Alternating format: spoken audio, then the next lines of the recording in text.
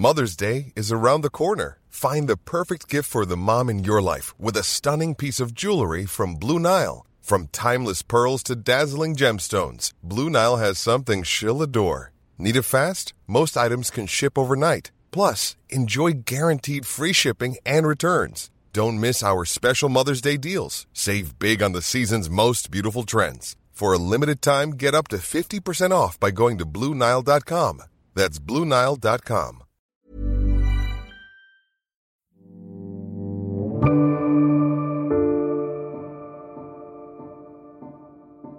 In his last year as director of America's National Mental Health Institute, Thomas Insel was giving a talk to a room full of people. As he clicked through his PowerPoint presentation, illustrating the Institute's research successes, he noticed a man at the back growing increasingly frustrated. "You really don't get it," the man said. "My 23-year-old son has schizophrenia. He's been hospitalized 5 times, made 3 suicide attempts, and now he's homeless. Our house is on fire, and you're talking about the chemistry of the paint. What are you doing to put out this fire?" Dr. Insel remembers that he was defensive at first, but not long after, he realised the audience member was right. There is a huge gap between what is known about mental health and what's done to help millions of Americans who are suffering, and that pattern is reproduced in many other societies around the world. Dr. Insel took up the challenge. He left his job to investigate what was broken and how we might start fixing it.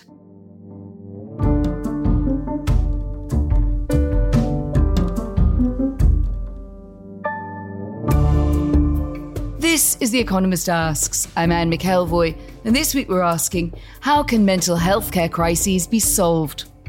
My guest is the psychiatrist and neuroscientist Thomas Insel, who led the National Institute of Mental Health from 2002 to 2015.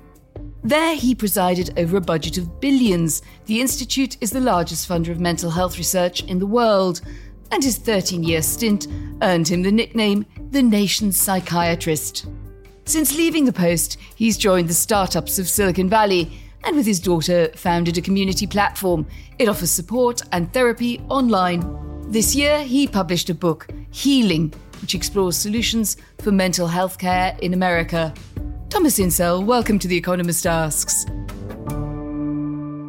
Well, it's great to be here. Thanks for having me. You've worked in mental health care now for over 4 decades. So I wondered how your own approach and study had changed in that time, if you could put your finger on it. One thing that's kind of interesting about mental health with respect to other areas of medicine is that things haven't changed so much. We have more medications and we have more psychological treatments than we did when I started. But I wouldn't say the outcomes are much better. That's very much the case if we were talking about heart disease or infectious diseases or cancer, that over 4 decades we've made enormous progress. In mental health, we have made progress on the science. We know much more than we did 4 decades ago. But paradoxically, in this area, the science hasn't actually delivered for public health. So we don't see reductions in disability or reductions in death the way one might have hoped. Can we just clarify our terms a little bit around this, because it's an area of many different terminologies. I think the National Institute of Mental Health in the US estimates 1 in 5 Americans live with a mental illness. You estimate 1 in 20 have a serious mental illness. Can you explain these distinctions? And do they mean the same as they meant perhaps when you started out or 20 years ago?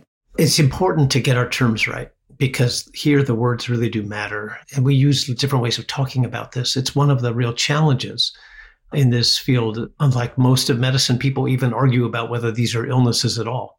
So let's clarify. There are disorders that people develop that have actual symptoms, but maybe don't cause much disability. And that's where that 1 in 5 number comes from. It can include phobias of various sorts or a tendency to hoard, or whatever. About 1 in 20, I think that is a reasonably good number for the US, develop something that's actually disabling. They're unable to work. They're unable to take care of a family. They're unable to actually prosper in any of the usual ways. And we call that serious mental illness. Disorders which go by many names: bipolar disorder, schizophrenia, sometimes severe depression, even severe eating disorders, which can be deadly. Those serious mental illnesses are, in fact, a major source of death and disability, not just in the US, but around the world. Have they changed over the last 4 decades? Not so much. It's the case that there is more serious mental illness amongst young people today than there would have been 20 years ago or even 10 years ago. Some of that may be an effect of COVID, but a lot of that was happening even before the pandemic. But fundamentally, these are disorders that have been with us forever, and they're universal. The crisis that we're in today is not due to a surge in the prevalence. It's really due to the failure of care. If we look to the bigger historical picture here, something you cite that leapt out at me, that you quote President John F. Kennedy in your book, Healing, and he said in 1963 that it would need the full resources of government to fight against mental illness. Well, for various reasons that didn't happen. You estimate today 20 million Americans are living with serious mental illness. But I suppose I'm still interested in what evidence we have for worsening mental illness and what you think that is down to, what is down to the system and what is down to the way that we look at mental illness. Absolutely. His comment in 1963 was that people with mental illness should no longer be alien to our affections. And by that, he meant kept in these mental asylums that were state hospitals for long term and not having a life in the community. And so his idea was to create community mental health supports. When I got into the field in the 1970s, we had that. And people with mental illness were increasingly given a chance to have a life in the community. If one looks today, and I'm going to speak for the United States because it's probably most egregious here. But what we've seen is with the loss of the public institutions for mental health care, that the default mental health care institutions are the criminal justice system. So today there are roughly 350,000 people with serious mental illness in a jail or prison, and about 35,000 in a public mental hospital on any given day. That's what I mean by a crisis. So when I say things are worse, it's not because there are 10 times more people with mental illness. It's because we have gone from a world in which we saw these as health problems to a world in which people with serious mental illness find that they are treated as criminals. They're basically in the criminal justice system, or they're homeless. That's outrageous. We would not do that for people with severe diabetes or severe cardiovascular disease. I don't understand how that's acceptable for people who have serious mental illness. You say if America were a more equitable, compassionate, inclusive society, mental illness rates would improve. That's very hard to gainsay. I mean, it's well-based, but it's also common sense. And I wonder then which countries you feel get the balance right. And my challenge to you would be, if I were to look to the Nordic countries, very naughtily sometimes on this show, I call them the goody-goody Scandies. A lot of policymakers, and particularly Americans, shall we say, of liberal bent, tend to like that kind of example. They have great variation in their successes, and they also have, in some countries, a high suicidality. So I guess I'm trying to suggest this might not be as much of an America-facing problem as you suggest. I get that. There's probably no paradise when you're looking for countries and what they do. But just to put a point on this, the suicide rate, for instance, has gone up about 30% since 2000 in the United States. It's actually gone down in much of Europe in that same period of time. And to be clear, the rate of drug overdoses, what we call here in the States, we call these deaths of despair. So deaths due to suicide, drug overdose, and alcohol-related deaths has gone up about threefold since 2005, 2006. I mean, these are not small changes. That has not happened. In fact, deaths of despair are coming down in most of Europe and most demographics within Europe. So I do want to make the case that I think the US is exceptional, but not in a good way. We do know that there is shortage of provision. I think you quote a former Massachusetts mental health commissioner saying it's easy to get your kid into the Harvard Medical School than to find a psychiatric bed in a state hospital. The answer is clearly a lot of investment, and yet politics of various hues has not been able to address that. So what do you think would move the needle? Well, thank you for asking, because I'm sitting here in California where we have, I think, made some pretty big bets on how to do this. You need to focus on health and not just health care. Imagine writing a prescription for housing or a prescription for food or a prescription for social support. That doesn't happen in the healthcare system as we know it today. So we've recently revised the way we handle our Medicaid dollars in this state to deal with serious mental illness in a very different way, in a way that does provide, as we say, no wrong door and whole person care. We're beginning to make a massive investment, $4.4 billion in youth and children's behavioral health, making schools the ground zero for educating kids, giving them mental health services, providing an opportunity for them to get the skills they need so that they can cope better, making sure that pediatricians have access to specialists and that families have a way to navigate what has been a very difficult system to maneuver if they need care for somebody in the family. So we can do this. We absolutely can do this. We're doing it here in California. I think what we're hoping is that will set the model for the rest of the US and potentially beyond. And as well as being your field of research and work, you've had your own experiences at close hand of mental illnesses. Tell me about the way that has affected the way you go about your professional life. Yeah, I think eventually every family deals with this. In my case, it was 2 or 3 decades ago, discovering that my teenage daughter developed an eating disorder, anorexia nervosa. And I tell this story in the book because what was really stunning for me was that being an expert in the field, I didn't see it. You know, there used to be an old expression that the cobbler's kids never have nice shoes. My mind went exactly to that. It's so interesting how even in an area that you think you know really well, it's easy to miss because you tend to see your kids through a very, generally, at least for me, a very positive lens. It was hard for me to imagine that they weren't perfect in what they did and how they did it. That was a piece of it. I think the second piece for me was realizing once I understood that there was a problem that even as an expert and a professional, it wasn't so easy to get good care. And I hadn't been quite aware of what a family's up against when they have to navigate a care system that doesn't actually work very well. Because the real tragedy here isn't that we don't have treatments. We do have treatments, but the treatments aren't getting to people in the way that help them recover.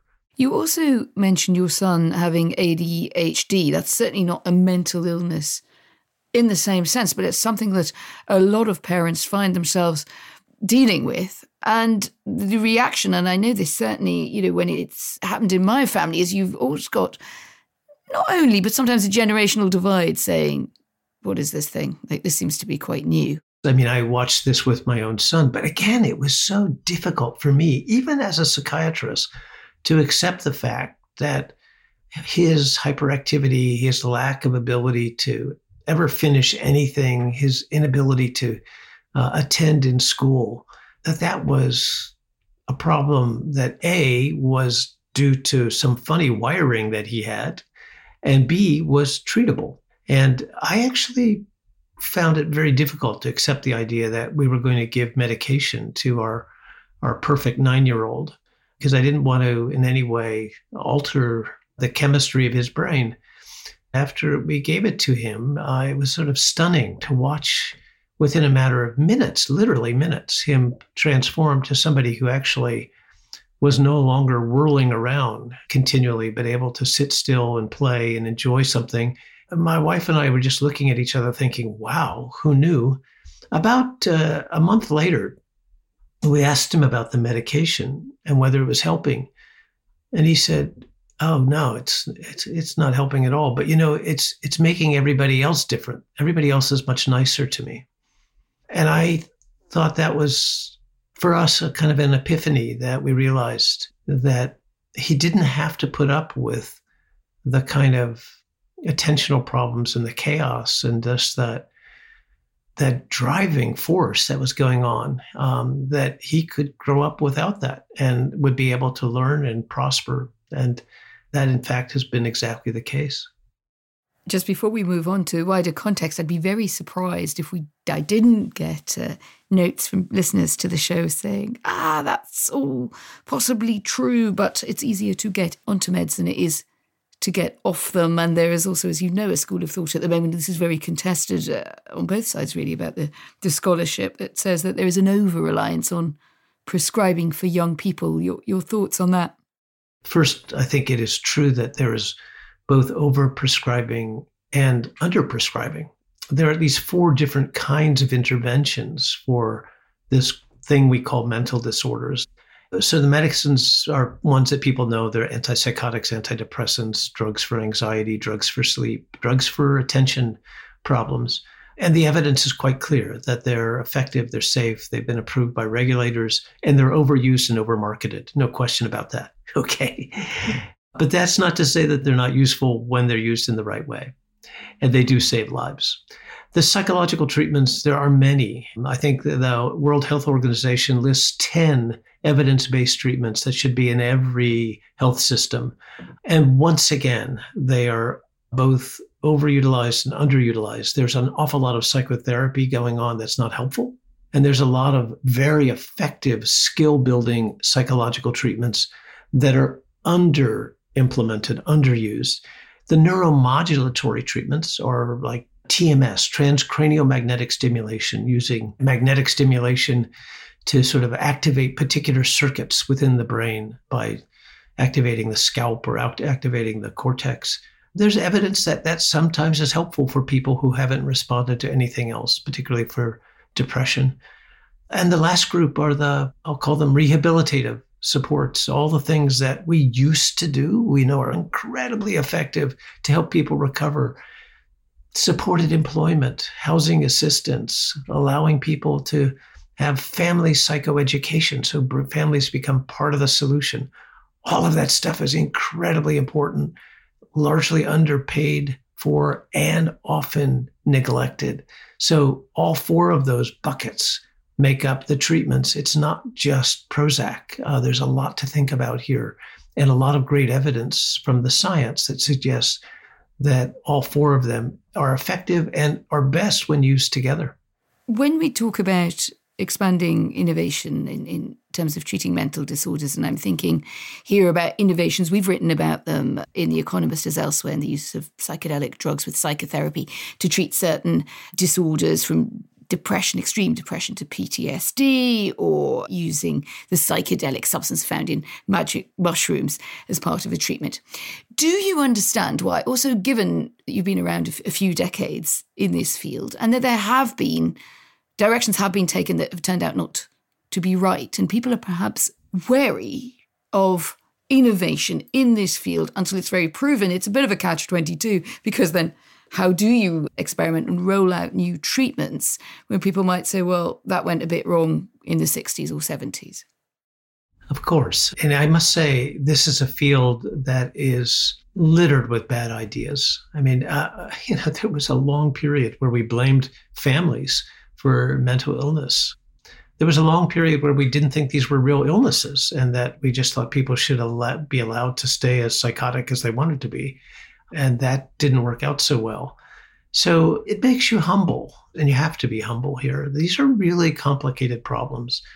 They're not going to bend to a simple, singular solution, and we're going to have to get very smart about how we understand them and how we approach them, how we help people and families who are struggling. When you were director of the National Institute of Mental Health, you faced some criticism for shifting the focus of the institute to neuroscience, shrinking its budget for clinical research into how well psychotherapies worked as treatments. You were obviously trying to make choices, and you have to make choices about where you allocate resources. But looking back, do you think it was fair criticism, and do you have any regrets? Well, I don't think the criticism was quite fair. I think we did some spectacular investments in new treatments. For instance, in developing comprehensive care for the first episode of psychosis. And that's a project that was quickly implemented, is now in 240 clinics across the US, across all 50 states. But my sense was that in 2002, 2003, 2004, that era when I started, we had really unprecedented traction for neuroscience and genomics. And it would have been egregious not to actually build on that to try to come up with new diagnostics and new treatments. For me, though, the bigger question isn't so much the research budget and how the research money is being spent. It's what we do with the science that we already have. And what I find most disturbing is that we often know what works, and it's not what we do. That what we're doing in practice doesn't really pay attention to all of that research that NIMH and other research agencies have been able to generate. That's really, I think, where I'm putting my focus these days, is to make sure that we take a look at what we know works and we make sure that that's what we do. And too often, that's not the case. Tell me a bit more about the role of technology. You left the National Institute of Mental Health in 2015. You've been working in Silicon Valley with Google Life Sciences. She eventually left and launched your own startup with your daughter called Humanist. And it's a platform which aims to expand access to quality mental health care, therapy, group support delivered online. So tell me about the potential about that and also the challenges. In healthcare, we like to be the caretakers, the providers. We like to be all powerful. We're the experts, and we want to be the center of everything that happens. But if you step back and you begin to empower people to help each other, it's kind of remarkable what happens. And what we've learned at Humanist, particularly working with young people, we work a lot with university students, is that what benefits them the most is being able to get engaged online, to create a community in which they're able to help each other solve problems and play to their strengths. It's quite remarkable. And it's not what we do in the healthcare system. So Humanist is hoping to disrupt that by providing what I think is a less expensive but actually more effective way for young people to recover. So when you say it has all the promise that I've covered in something like MOOCs in education or in other healthcare innovations that say, hey, here we come, we are the disruptors. Obviously, the price of delivery is much lower because you don't have to go and have an individual appointment somewhere. It's more convenient in a sense at both ends. But still, some people will have doubts about the quality of the experience. How would you reassure me that accessing help through an online appointment or a wearable, you see, you sound like you don't need it. If you like, my doubt doesn't even really land with you, but I do have it. Sorry, got to say it. I love that doubt. It's exactly the right question. I've been writing about that a lot recently. It's what I've been focused on because I think a lot of the innovation we've seen in the last 2 or 3 years, and it's been massive, $5.1 billion in venture money going into innovations in behavioral health, digital mental health companies, startups in the last year. Think about that for a moment, Anne. That's $5.1 billion. The NIMH budget in total is under $2 billion. So this is a lot of investment. But when I look at it, a lot of it is about access, which is a good thing. It's providing more convenient care through some kind of a digital platform. Maybe it's Zoom, or some kind of an app. But is it improving quality? That's the question, because unless you improve quality, you don't improve outcomes. The good news is that we can begin to measure with online care in a smart way. And there are companies, and Humanist is only one, but there are many companies that are beginning to do this and using that feedback to improve quality and to get better outcomes. We're not doing that in brick and mortar care. There's this term called measurement-based care. Less than 20% of providers in the world of brick and mortar before this transformation to digital, less than 20% were measuring anything. And so they weren't learning. They weren't getting better. They weren't really improving quality in that way. We can do that with innovation. We can do that with digital care. I'm not saying that we are doing it yet, but that has to be the next chapter in the way that technology improves mental health care. It has to improve outcomes. We've talked a bit about where we are and your frustrations and what you want to change and the role of technology and innovation. You look back over 40 years, let's imagine we get you back, you'll be brilliantly preserved, your mental and physical health will be wonderful in 40 years' time. What do you think we'd have seen? What would have happened? If you'd asked me that 40 years ago, I would have said we'd be so much better off than we were in 1982. We would have new treatments, new diagnostics, new technologies, all of that. And we actually do have new treatments, but the outcomes aren't any better. And so what I hope for and what I really am working for now full time is that going forward, that the changes 40 years from now are not so much in the tools, but in the outcomes. That we aren't at that point incarcerating people because they have a brain disorder, that we aren't allowing them to die on the streets, or as some people say, to die with their rights on in the United States, but that we have figured out a way to ensure that people who could and should benefit from treatment are getting the care that allow them to have a full and dignified life. And I think that's the big challenge in front of us. It's not really coming up with some new molecular target for the next generation of antidepressants. It's not even, creating safer psychedelics, so that might be really wonderful. But it's going to be in making sure that people who have become our untouchables, people with serious mental illness who are on the very fringe of our society, living mostly in homeless shelters and jails and prisons, that they are given a chance to have a real life. That should be the most important problem that we try to solve in the mental health field in the next couple of decades. And it's solvable. We can absolutely do this if we commit to it. Dr. Thomas Insel, thank you very much indeed for joining us. Thank you so much for having me. I've enjoyed it. And we'd love to know what you think. What's your own or your family's experience of treatment for mental health disorders? Write to us at podcast@economist.com, or you can tweet us at The Economist. This week, The Economist has investigated the boom in America's telehealth sector. In many ways, it's widening access to mental health treatments, but some do fear that the surge in prescriptions of stimulant drugs, especially for ADHD, is a concern. You can read that fascinating piece and our conclusions on our website. And if you're not an Economist subscriber already, why not sign up today? We've got a special introductory offer just for our listeners. Visit economist.com/podcast offer. The link is in the show notes. My producers are Alicia Burrell, Julia Johnson and Charlotte Pritchard, and the executive producer is Hannah Mourinho. I'm Anne McElvoy, and in London, this is The Economist.